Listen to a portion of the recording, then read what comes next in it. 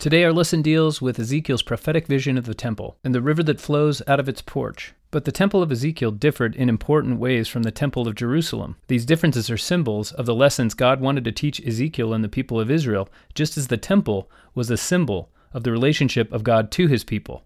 I'm Mark Holt, and this is Gospel Doctrine.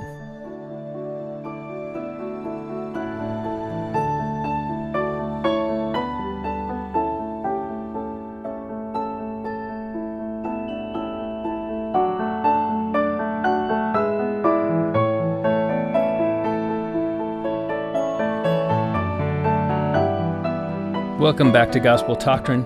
Today's lesson 44, Everything Shall Live, Whither the River Cometh. This is a quote from Ezekiel chapter 47, but we will be studying also Ezekiel's earlier vision of the temple itself, 43 and 44, and chapter 47. So it's largely taken up by this vision of Ezekiel being transported back to a city that resembles Jerusalem in a lot of respects, but is never called Jerusalem.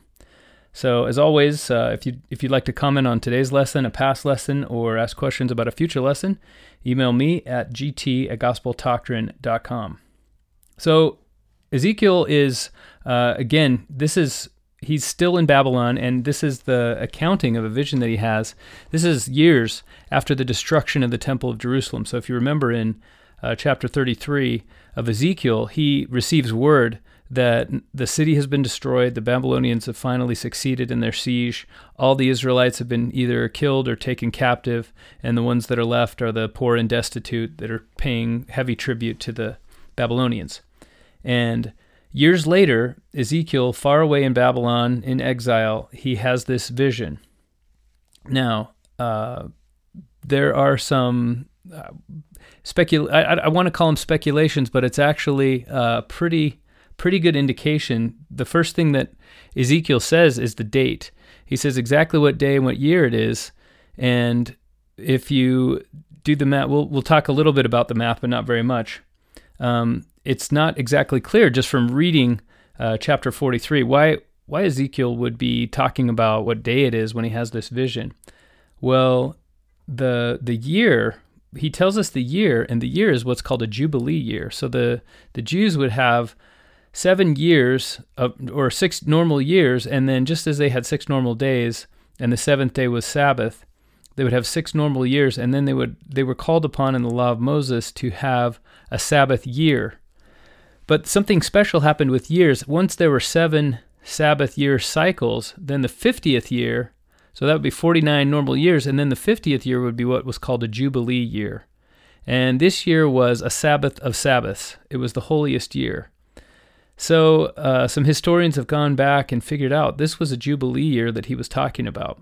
And according to the custom of the time, the way they kept their calendar, the Jubilee year was calculated a little differently. He's actually describing his vision on the Day of Atonement, what's known as Yom Kippur, on the Jubilee year.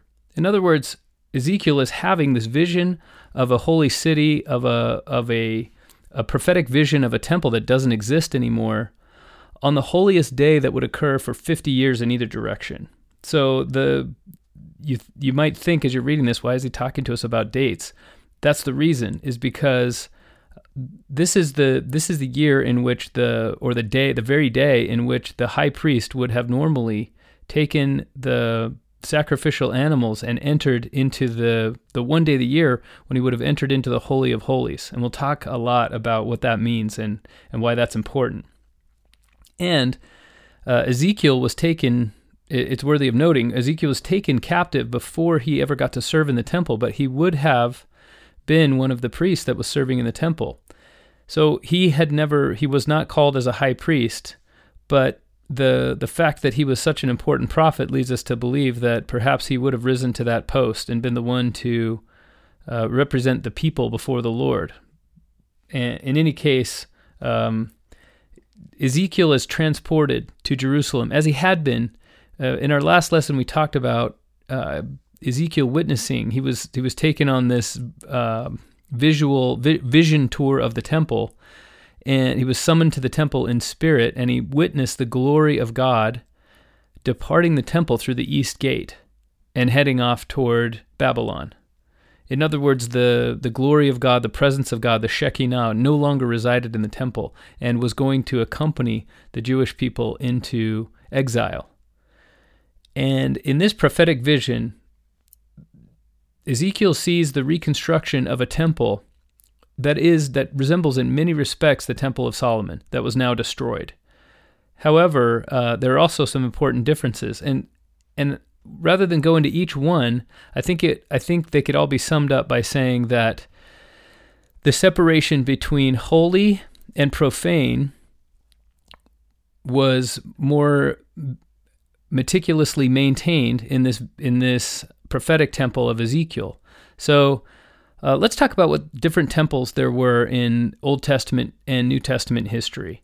First of all, there was the Temple of Moses, which was the tabernacle, right? This moving temple. And that temple existed in various places, and it was the temple all the way up through the prophet Samuel, all the reign of the judges, the prophet Samuel, and King David. And eventually Solomon built the first permanent residence of the Lord, which was the Temple of Solomon.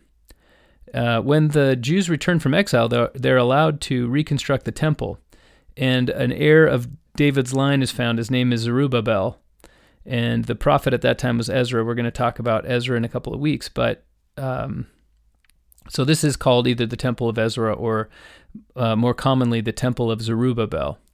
Now, this temple also was conquered and damaged, not completely destroyed, but profaned and renewed throughout the few centuries that followed. And then a few years before Christ was born, King Herod, in order to gain favor with the Jews, not out of any religious feeling, rebuilt the temple, expanded it, made it more glorious than it had been before. And that was called the Temple of Herod.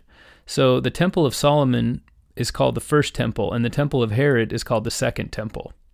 And some people, there are differing of opinions on whether that second temple began with Zerubbabel or began with Herod.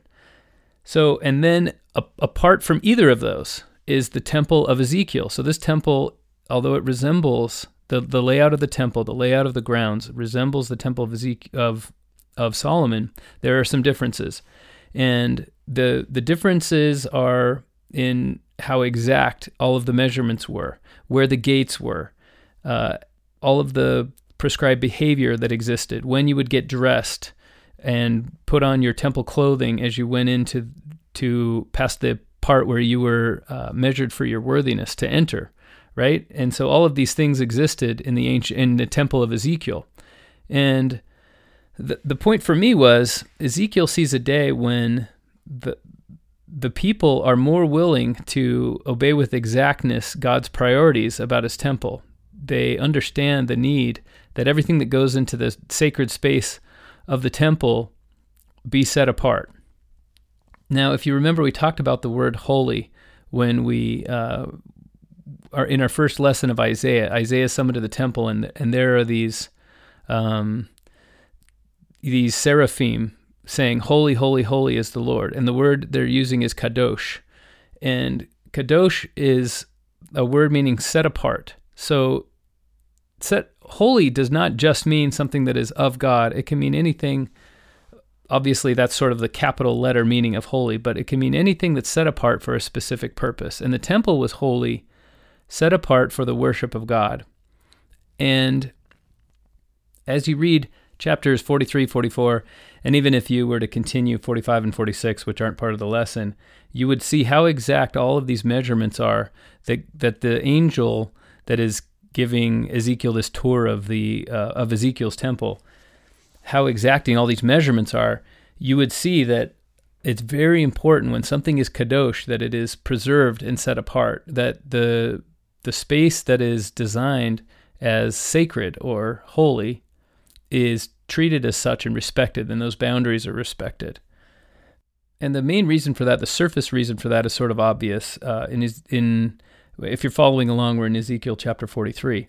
In verse 7, the angel tells Ezekiel that the Lord, that Yahweh wants to dwell in the temple. In other words, he wants to make it his home. So it's the place of the Lord's throne. God even tells Ezekiel, it's the place of the soles of my feet. So I'm going to touch the ground here. where I wouldn't normally, the implications, I wouldn't normally do this. I don't walk everywhere because the ground that I'm going to set my feet on has to be set apart and consecrated. It's also a place where the Jews would learn about the law. If you remember the famous Isaiah chapter 2, the word of the Lord will go forth from Zion and the law from Jerusalem. So, or maybe it's the other way around, but the temple was the place, the mountain of the Lord's house was the place where ordinances would be performed, where the word of God would be first received. And it is a place set apart for the dwelling of God. We'll talk a little bit more about that as well. So some of the sources that I'll be using in today's lesson are Ben Spackman's blog. I've mentioned it before. It's called Benjamin the Scribe. Also, Tim Mackey's wonderful podcast, Exploring My Strange Bible. He has an episode on the temple, and his insights are shockingly insightful for someone who has never been a Latter-day Saint, who doesn't have an understanding of the restored Church of Jesus Christ doctrine around what a temple means and what it is. So I found that very helpful. This particular quote is taken from the Faith Life Study Bible. And this is kind of what I've been getting at, is Ezekiel is taken through an idealized temple. And so the difference, the distinction between sacred and profane, clean and unclean, is perfectly maintained and more strictly than with previous iterations of the temple. So there are a couple of events that occur in this vision as well. It's not just a tour. One of the things that happens, as I mentioned, is that the glory of God returns, and Ezekiel is sort of the beginning of a tendency or a tradition of referring less and less frequently to the actual presence of God. So when Ezekiel describes his initial vision, he says, I saw an image of the likeness of the glory of God, rather than I saw God on his throne, as Isaiah reported. But it seems to be much the same kind of a vision. And by the time, by Jesus' time, so this is a new thing sort of in the age of exile, and by Jesus' time, Jews can be executed for even saying the word Yahweh, and they don't write it anymore in their scriptures, which wasn't the case in Old Testament times. So it's an interesting a beginning to an interesting shift. And he describes it the same way. He says, I saw the glory of God returning to the temple. Now, in ancient Near Eastern cultures, when the temple, when any god, it was understood that if a god is not in his temple, then there's some sort of emergency. God has abandoned the people, his worshipers. And so the symbolic abandoning of his temple in Ezekiel's earlier vision was an emergency. It showed that the people had been worshiping him incorrectly, had turned that relationship between them and God into a lie. And that's why he had to leave. And then when he returned through the east gate. Now this is significant because then in the vision, the east gate is shut up because God has come through it. And no one can use that east gate except for God himself. And so it's significant to note when Jesus Christ had made his triumphal entry into Jerusalem, that is the gate that he chose, was the eastern gate, what is today called the Golden Gate, although it's generally considered to be directly above the gate that existed at the time of Jesus. So if you look at a picture usually taken from the Mount of Olives, if you look at a picture of the old city of Jerusalem, you'll see the Dome of the Rock, which is pretty close to the place where the Temple of Solomon stood. And then in front of that, you'll see this gate that's sealed up. And below that gate, buried in the ground, presumably are the walls of the ancient temple and the original gate. And they're actually, although the Jews control the city of Jerusalem and the nation of Israel, the Muslim authority controls the Temple Mount itself. And so there are armed Muslim guards on the inside, and their charge, and they guard that gate specifically, and their charge is to prevent the Messiah from entering in. It's an interesting side note. So Ezekiel witnesses the glory of God returning to the temple, sealing that gate up. And then in chapter 47, this is kind of where we're going with this lesson and what we're going to talk about. He sees a river sprout out, and it's just a little stream, sprouts out from the the south end of the porch that's on the east side of the temple. The temple faces east into the rising sun, and this little stream flows out, and then Ezekiel traces the stream downwards until he can walk across, and it's up to his ankles. And he walks across it 4 times, and the second time it's to his knees, and the third time it's to his waist, and finally he tries to walk across and he can't. He has to swim. So this is very potent imagery and laden with meaning. We're going to talk about what it all means. But we got to before we can do all that, we got to get a little bit of background on what a temple is. Now, normally I don't, I like to spend time talking about what the prophets and what the ancient scriptural writers meant by what they were saying, their original meaning to their original audience, not what we can take from the lesson, because I feel like you, my listeners, you are perfectly capable of taking your own interpretations and giving ancient scriptures a modern meaning. And that's kind of the whole point. I try to give you all the tools that you need in order to get as much meaning as you can. But in this lesson, the temple itself, this is an idealized temple. And so it's sort of the whole point that we would consider, what does the temple mean? And that the answers to that question have almost exclusively modern significance. So this lesson is going to seem like I'm tearing it right out of the pages of the headlines, so to speak, spiritually speaking, because we're going to talk a lot about what the temple means in our own lives, because that is the very thing that Ezekiel was trying to get across to his readers, even though they were in Babylon, even though they didn't have a temple. So I've set the stage a little bit. We've talked about what it means to be holy. We talked about the fact that it's set apart. Now, the temple was a representation for the Jews. It was a representation, as were so many things, of the original creation. The Jews put great importance on the Sabbath day, and in fact, when they were separated from the temple, they were so distraught by this. Their faith had been so centered around it that they had to find a substitute for it, and they chose the Sabbath day.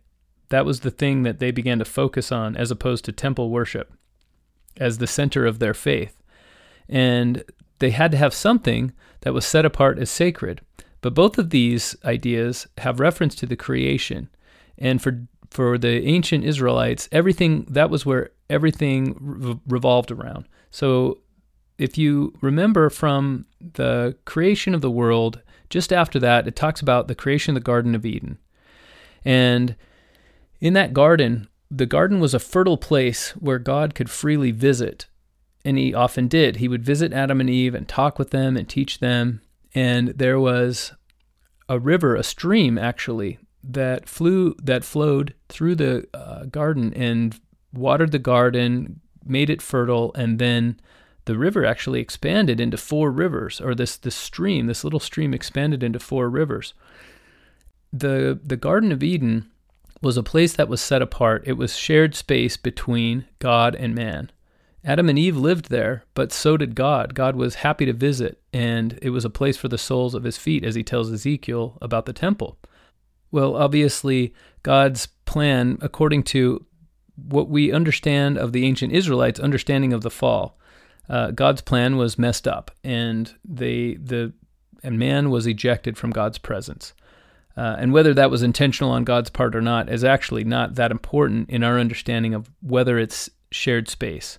So the Garden of Eden is shared space between God and man, and the temple, first the tabernacle of Moses, but then later the temple of Solomon, and every temple that was constructed in Jerusalem, was an attempt at recreating the idea of the garden, recreating the shared space between God and man. So that was why inside the temple there were depicted all of these scenes from a lush garden sort of landscape.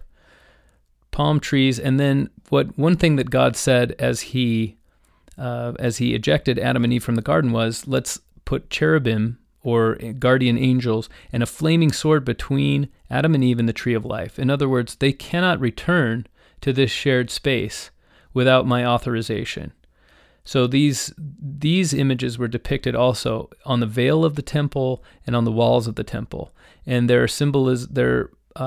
we had a special episode not too long ago about the tabernacle of Moses, and you can find out more about the furniture, you might call it, or the furnishings inside of what's called the holy place, the first room of the temple. But the point is, these images have meaning that is generally understood to refer to the Garden of Eden and the creation. Well, what's the point of all that? On the Day of Atonement, which is the day that Ezekiel is having this vision, what the priest would do is he would take 2 goats and a bullock or a young cow, and he would sacrifice one of the goats for the sins of the people of Israel or for Israel itself. And then he would take the other goat and he would place his hands on it, and he would impart to that goat symbolically all of the sins of the entire nation, and then they would drive it out into the wilderness. And incidentally, this is where the word scapegoat comes from. So the scapegoat was seen as carrying the guilt of all the people, and then it would be driven away. And then Ezekiel would sacrifice the other 2, or not Ezekiel, the high priest, whoever it might be, would sacrifice the other 2 animals, and then one by one he would carry the blood into the temple through the first veil into the holy place, and then through the second veil, the veil that only the high priest himself could enter only once per year, or on one day of the year. And with that blood, he would sprinkle some of it on the Ark of the Covenant, and he would sprinkle some of it in front of it. And this would cleanse the Ark of the Covenant because it dwelt amid an impure people. And then it would cleanse the temple, and then the other, he would go back and get the blood of the other animal and bring it in, and he would sprinkle that, and that would cleanse the people. Now, it's interesting to note, we talk a lot about, when we're explaining, if you've ever worked with youth in the church, when you teach them about what it means to have a proxy sacrifice, one of the first examples given is, well, a proxy sacrifice isn't actually that foreign to us, because think about the atonement. Jesus suffered for all of us. He was in our place. And that's an interesting illustration. But actually, there was a precursor to proxy sacrifice long before Jesus lived, and that was all of these sacrifices that existed on the temple. They were proxy sacrifices where the animals were the proxies for the Israelites. And generally they were either discharging some sin or some impurity by bringing a sacrifice before God or expressing their gratitude. And especially on the Day of Atonement, these sacrifices represented everyone. And so it was the holiest day of the year. Nobody worked, nobody ate anything. They fasted for 24 hours. And if you consider the symbolism of the rooms of the temple, so the high priest would travel from the altar of the temple, which is already sort of a holy place. First he would, if you consider his journey from the time when he was outside of the temple, first he had to put on his temple clothing, go into the outer court and perform the sacrifice, and then travel past the brazen sea or the molten sea, what was a large basin, and then walk through the veil to the holy place, and then walk through another veil into the most holy place, or the Holy of Holies. This was a journey that was considered to be reversing the effects of the fall, or in other words, a new creation. And if that phrase jogs your memory of what we've been talking about the last few weeks, it should, because through all the prophets, around about the time of King David, God started talking about a new creation because Israel was getting so wicked that their eventual exile was becoming more and more inevitable. And so God began through his prophets to prophesy this new creation where he would do a new thing. And we're going to talk a lot about that today because it's very tied into what the temple means. So the priest arrives in the Holy of Holies, and at this point, he's completely reversed the effects of the fall. He has traveled not only from the telestial king, not only from a place of death where he's separated from God's presence, but into the telestial world where he's outside of the temple, through the terrestrial world and into the celestial aura of in direct experience with the glory of God. And and if you think about what Adam and Eve did when they left the garden, they traveled over this river, they had the guardians put behind them, and then they traveled from the presence of God out of the garden which is a terrestrial existence, over this body of water, past the sentinels, and then into the lone and dreary world. And then the Israelites went one step further, which was once they were in the land that God had promised them, they were taken into exile. And so the fall does not just mean the fall from God's presence, the Garden of Eden, into the celestial world, but also into hell itself, because we all have to die. And when the priest returns on the Day of Atonement into the Holy of Holies, he reverses this process. Now, none of these things actually saved the children of Israel. It was just a symbol. It was meant to teach them, this is what God wants to do with you. He wants to bring you back into his presence. But the temple doesn't perform that function. This is what Jeremiah was trying to get across. He came, his big lesson, if you remember just a couple of weeks ago, he came to the Temple Mount and he said, you're all saying a temple, as if the temple's going to save you. If you think the temple itself is enough to protect you when God has sent an army to destroy you, all you have to do is go look at Shiloh. It's 20 miles away, and the Assyrians utterly destroyed it. And that's where the temple used to be. So if you think this place is any different, you're wrong. You got another thing coming. What can happen to Shiloh can happen to Jerusalem, and eventually we know that it did. So the temple is not what saves them. What saves them is number one, the relationship that is symbolized by the temple, which is this journey from hell through the world we live in today back into a state where man is in harmony with God, where man was able to share space with God. And that's what the temple represents. So now let's get into the meat of what that is. In order to do this, we're going to have to now go into the New Testament. I think this lesson is a wonderful transition into what we'll be studying in just a few short weeks, the New Testament. So if you open up the Gospel of John chapter 1, verse 1, the idea that the Jews cared about the lessons of the Jews, their theology was centered around the creation, is reinforced all over the place, and especially here in the Gospel of John. So John takes Genesis language, and it's very consciously done, and he says, "In the beginning," which is the same exact words that Genesis begins with. So the Old Testament begins with "in the beginning," and John wants to begin his Gospel with "in the beginning." So in the beginning, the Word was with God. He talks all about the Word, and it's obvious before too long that because we're Christians, it's obvious he's talking about Jesus Christ. But to people who were maybe just hearing about Christ or didn't know much of the theology of who Christ was, but they were Jews, this was quite potent imagery. In the beginning was the Word, and the Word was with God, and the Word was God. So he's saying there is a being who has a relationship with God, whose relationship is symbolized by a word spoken by God. And so is Jesus the Word? Is the Word God, or it was the Word with God? Right? He's leaving that ambiguous on purpose. And he's talking about the creation. He says the Word created everything that was made, and without him was not anything made that was made. The Word made everything that was made. And then without going into too many details about the fall, John says, "And the Word was made flesh and made his dwelling among us." So right away we find that just as Adam and Eve had shared space with God, this is what Jesus does for all of us.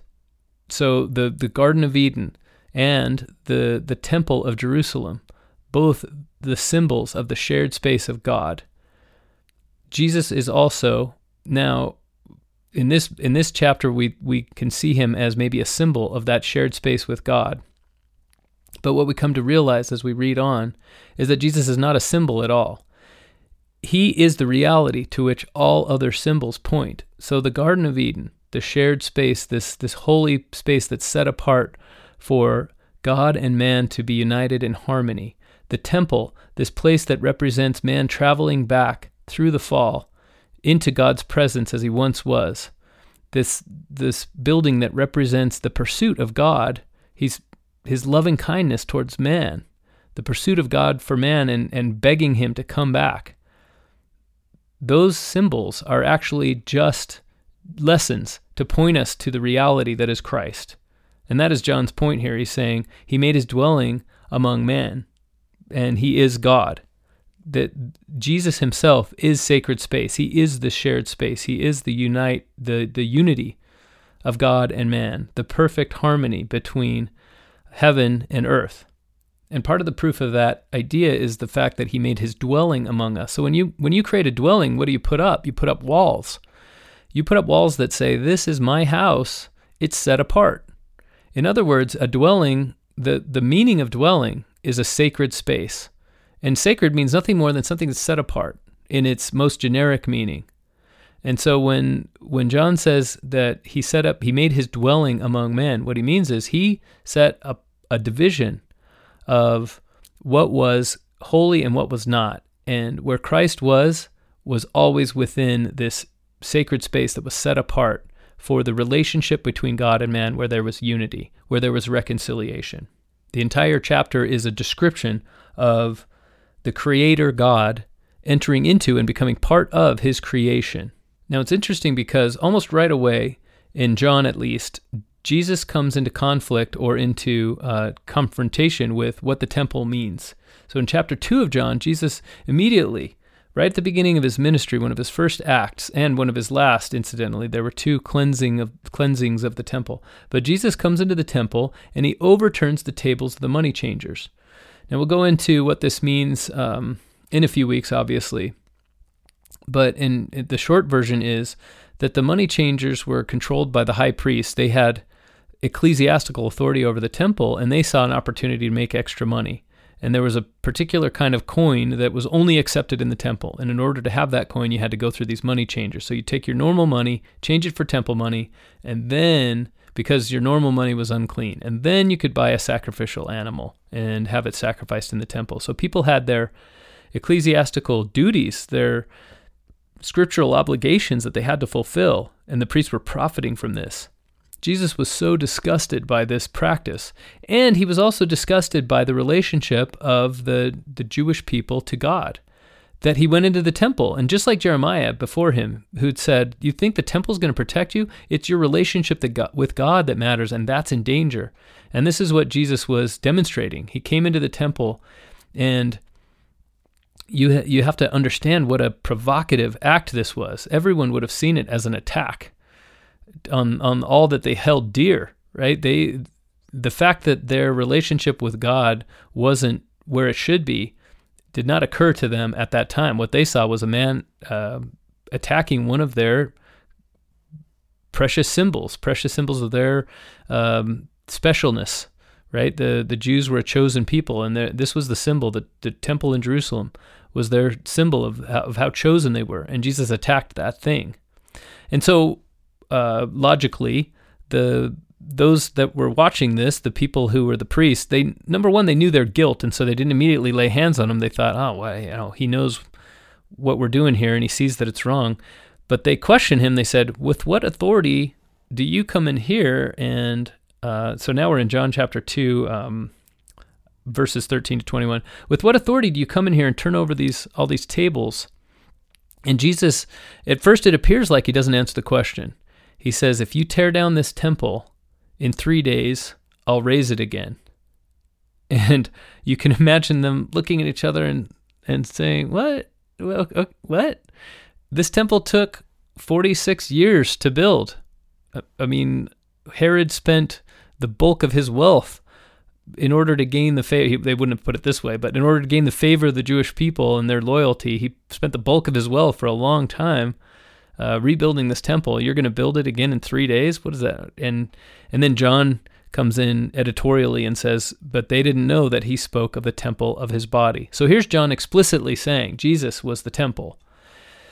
But also Jesus himself was saying, if you were to take down the temple, the relationship, the place where God and man meet, if you were to tear it down, then I can put it back together in 3 days. And it gives us a little bit of an indication as to why Jesus had to die for our sins, because this high priest journey on the Day of Atonement is not just from life to living with God again. It's from death. It's from hell. It's from exile If you look at the journey of the Jewish people, they weren't just cast out of the garden; they were then taken from their homes into exile. And so, if you're beginning to spot some echoes of our antecedents of Isaiah, then good for you, because this is how you know that the temple and Christ and all of our own individual lives and the people of Israel, they're all intertwined. It's all the same story, and this is very much on purpose. God wants all of these things to point to Christ. He wants them to teach the lesson that God is pursuing us, that once he kicked men out of the garden, that he wanted to bring them back into his presence, and Christ is the mechanism, that all these symbols, that the temple and that the restoration of the Jews, the gathering of the Jews, and what our own repentance are only symbols of. Christ is the power that drives all of those things. Christ is the reality behind all of those symbols. So we got to get one more idea from the Gospel of John before we move on, and that is Jesus' statement that I will send to his disciples in the Last Supper. I will send another comforter unto you, and he will dwell within you. So this word dwell is sort of a little key that we can use to look at it. When God says he's going to dwell somewhere, right? And the comforter is part of God. The Holy Ghost is one of the Godhead. This idea that the comforter is going to dwell in you is Jesus giving his disciples a clue. Not only am I the temple, but when you make a covenant with me, you become part of me, and therefore you too are the temple. So this is just hinted at in John, but let's get to where we start to learn this more explicitly. So 1 Corinthians chapter 3, Paul starts to make this same point. There are a couple of epistles where he does this. One is 1 Corinthians and one is Ephesians. So in 1 Corinthians, if you don't know what the point is of the letter to the Corinthians, Paul is trying to call this new church, the Corinthian church, to repentance, because they're in this place where it's almost like Sin City. Corinth is a place where people come for sin tourism, and it was well known. In fact, saying somebody was Corinthian was much the same as saying they were a hedonist. It didn't really have to do with where they came from. If you were acting in a Corinthian way, it meant that you were seeking the pleasures of the flesh. It was the home to a lot of fertility cults, and part of worship of a fertility cult is a practice of sex with sex workers that were hired by a temple in order to conduct these exercises that were thought, or at least hoped, to bring the notice of a fertility goddess who would then bless the land with increase in the crops or rain. And it didn't hurt that everyone really liked to engage in this activity, right? And that was the problem, was that Paul had spent a couple of years, 2.5 years or so, establishing a church in Corinth, and then the people had taken his teachings, like once Christ is alive in you, then you are dead to sin. They'd taken this teaching to mean, oh, well, if I'm dead to sin, then sin has no more power over me. Then I can go back and engage in these fertility rites, and I'm good. I've been saved. And so a main part of the letter to the Corinthians was to teach the people, no, that's not exactly how it works. And in fact, you all already know this. You were just hiding this from yourselves. And it's so interesting because you can tell by the way Paul explains what they're doing wrong that everybody that reads his letter understood the temple. And so he uses the temple. They all understood the temple as the sacred space between God and man. And so Paul uses it as an example to say, don't you understand you're the temple? When you joined yourself to Christ, you became part of him, and he is the temple. You all are sacred space now. Is it right for you to? And so each of you is one of the members of the body of Christ. You're his limbs. You're his hands and feet and his fingers. And he explores that idea later in chapter 13. But right now we're in chapter 3, and he says, "You are God's building. You're God's temple. The Spirit's dwelling in you." And then in chapter 6, he says, your bodies are part of the body of Christ. Am I going to take the body of Christ and join it with the body of a prostitute? And as we know from Genesis, again, The act of sexual union is making two people one flesh. And Paul is very much on board with this idea, and he's saying when you engage in these fertility rites, what you're doing is you're joining the body of Christ, this sacred space, with the body of a prostitute. Is that appropriate? Of course it isn't. And so you're in the same position as all of the Israelites who thought that they were protected by a temple. You're thinking, oh, I'm a Christian now, so the symbol is in place, and I can utterly neglect the reality, which is my own personal righteousness, the journey that I'm actually personally going on that reverses the effects of the fall. Because there's a building in Jerusalem that represents the chosenness of God's people, therefore, I don't have to worry about my own choices. I can totally escape all of the consequences for those choices because God has already saved me. This idea was prevalent in ancient Israel as it was prevalent in the time of Jesus' disciples. And this is Paul shooting that idea down and saying, here's an example of the temple. I want you to take your understanding of the temple and apply that so that you can understand why sexual promiscuity is immoral. An interesting thing, because today that idea would be, the necessity for that idea would be reversed. Everybody would understand sexual promiscuity is immoral, and therefore, here's how the temple works. But in Paul's day, it was the exact opposite. They were rationalizing their sexual promiscuity, that it was just fine because Christ had saved them, and Paul was explaining why it wasn't just fine because they understood the temple. And he does that again in Ephesians, but in this case, it's because people were objecting, or they were making divisions among themselves.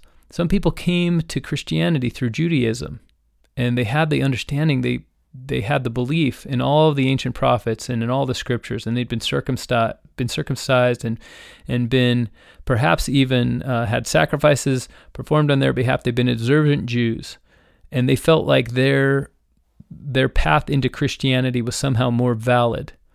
And then people who were converted directly to Christianity without ever having been Jews were being excluded and were called strangers. As they were in Judaism, they were known as strangers until they converted to Judaism.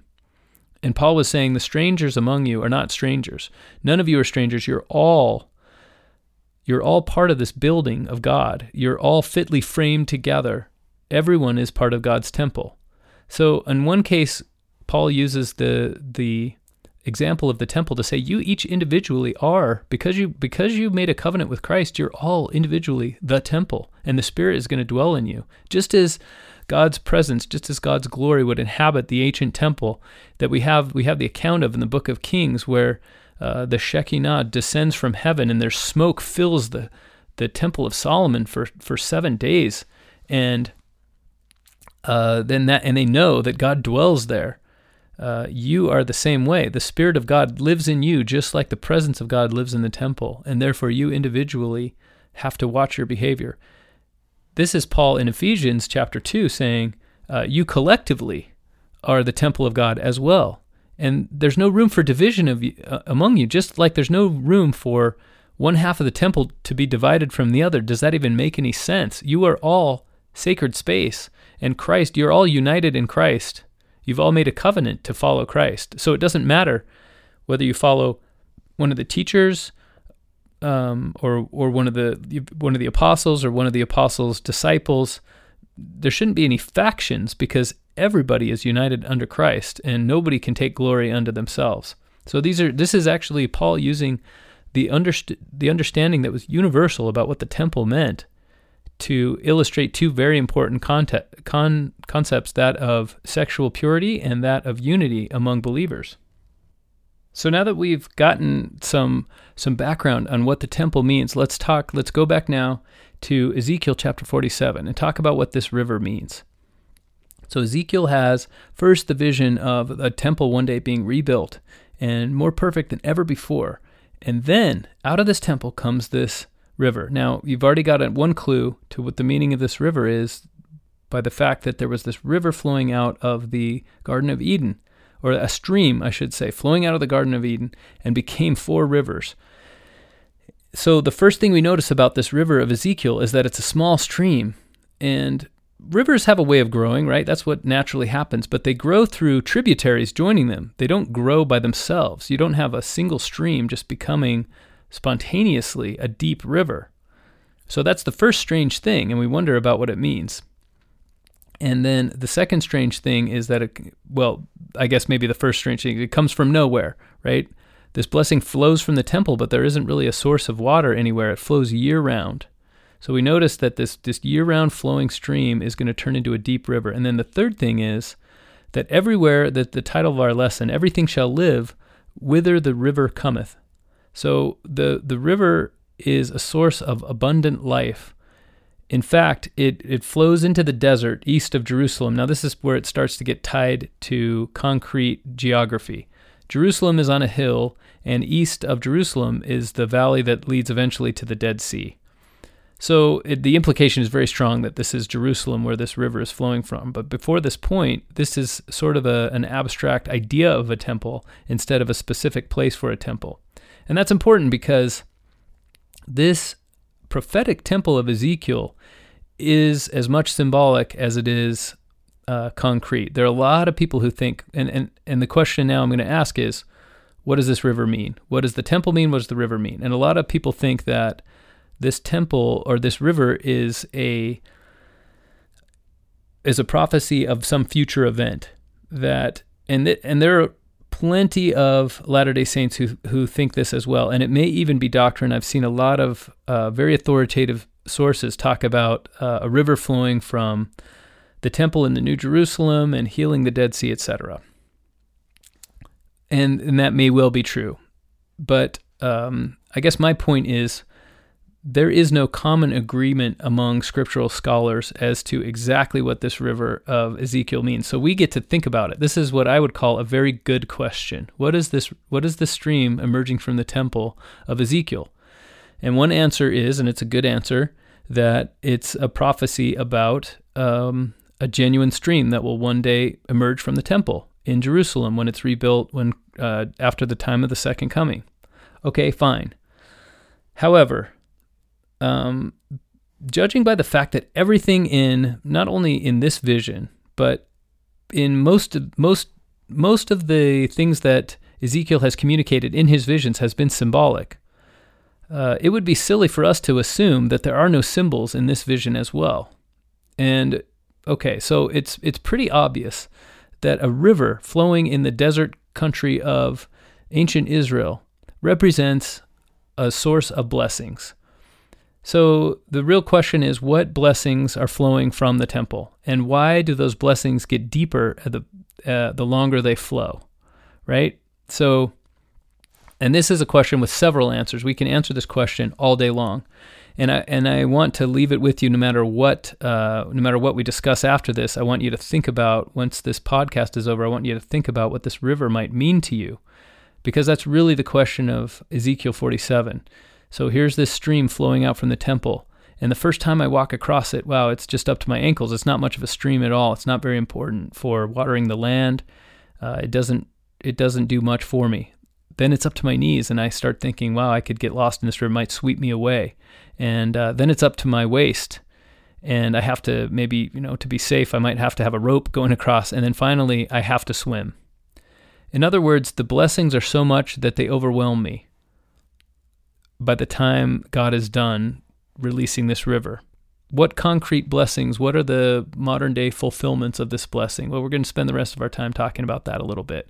But from now on, these are just my interpretations of what those blessings might be. So to confine your interpretation to one specific thing, I think is a mistake. I think what God was trying to communicate through Ezekiel to the Israelites in Babylon is something that might be different from what he's trying to communicate to us. He might have been trying to send a different message to the Jews of Jesus' time, and all of them are true. All of them are the blessings of God's temple, and we already know at its heart those blessings are that we are able to walk back from the life we live now, and in fact from the life we live after we're dead, from hell itself. We're able to walk back from there all the way, undoing the fall, back into God's presence, into his perfection, because he was willing to pursue us, because of the process that is symbolized in the temple, because of the reality of the salvation of Jesus Christ. So no matter what interpretation you choose to put on this stream, that is the reality behind it. So let's Now let's spend some time talking about, number one, what are some fun interpretations and some things that really make sense for us about what this river might mean, and then let's talk about what some other prophets have said about it, some scriptures that we can find about it. Now, interestingly enough, this chapter, it feels like an obscure chapter in Ezekiel, chapter 47. But in fact, there was a talk, and it wasn't in General Conference. It was given, I believe it was given at Roots Tech, which is a conference that has to do with, it's just all about genealogy. And it does have a fair amount. There are presentations at the conference that have to do with Latter-day Saint doctrine. So this is Elder Renlund and his family at Roots Tech, I think, talking about the meaning of this river in the ancient temple of Ezekiel. Ezekiel sees a river that increases as it flows from the house. The water that's moving forth from the temple represents blessings which flow from the temples to heal families and give them life. The growth of the river is similar to the exponential growth of our family through the generations. The blessings of the temple are available to everything and everyone. And what blessings? Everything shall live whither the river cometh. Brothers and sisters, I promise you protection for you and your family as you take this challenge to find as many names to take to the temple as ordinances you perform in the temple, and teach others to do the same. And if you accept this challenge, blessings will begin to flow to you and your family, like the power of the river spoken of by Ezekiel. And the river will grow as you continue to perform this work and teach others to do the same. You'll find not only protection from the temptation and ills of this world, but you'll also find personal power, power to change, power to repent, power to learn, power to be sanctified, and power to turn the hearts of your family together and heal that which needs healing.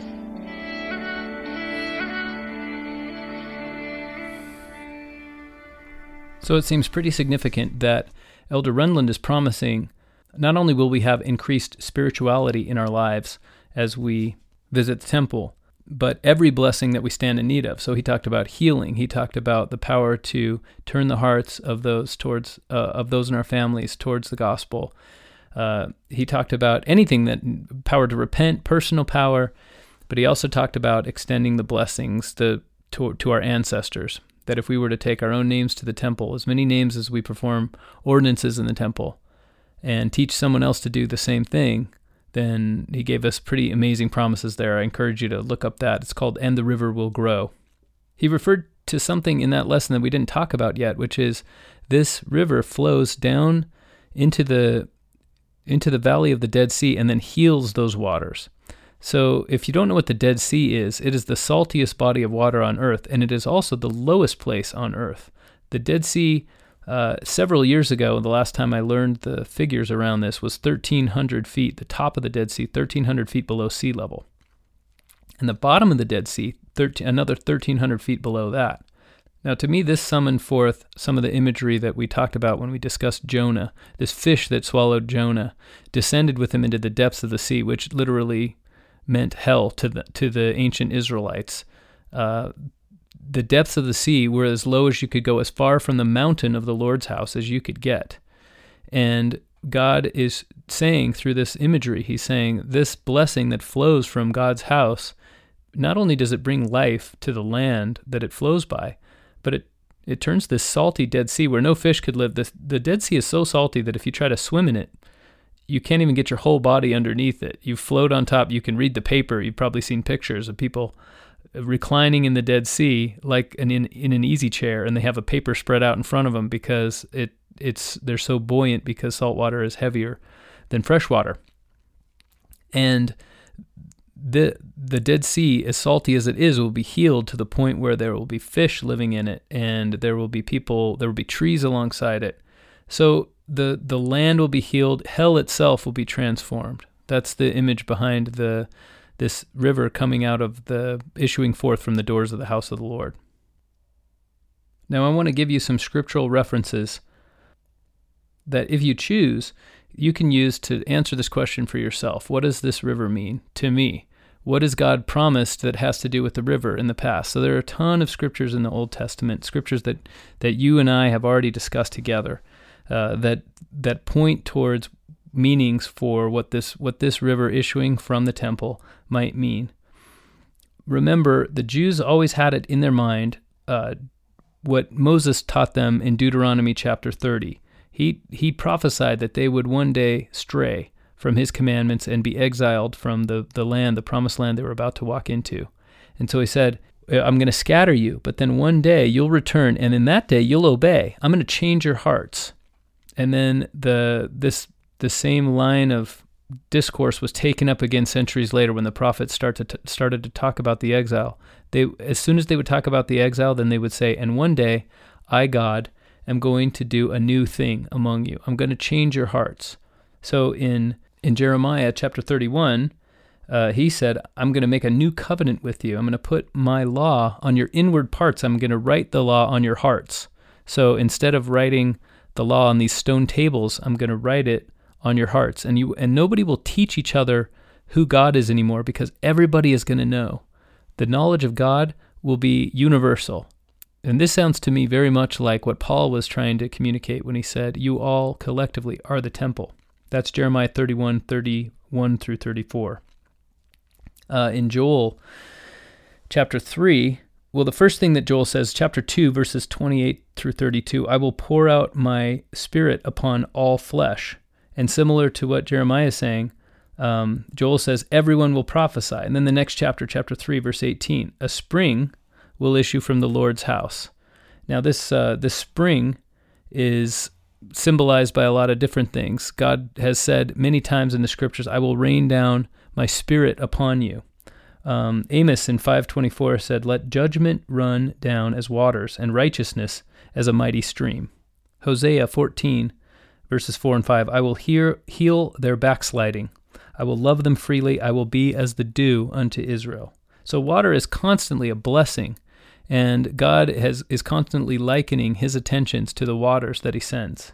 Ezekiel himself, just before chapter 47, if you remember, he talks in chapter 36 about giving the Israelites a new heart, just like Jeremiah did. He said, I'm going to give you a new heart, a new spirit I'm going to put within you. I'm going to take your stony heart out, and I'm going to replace it with a heart of flesh.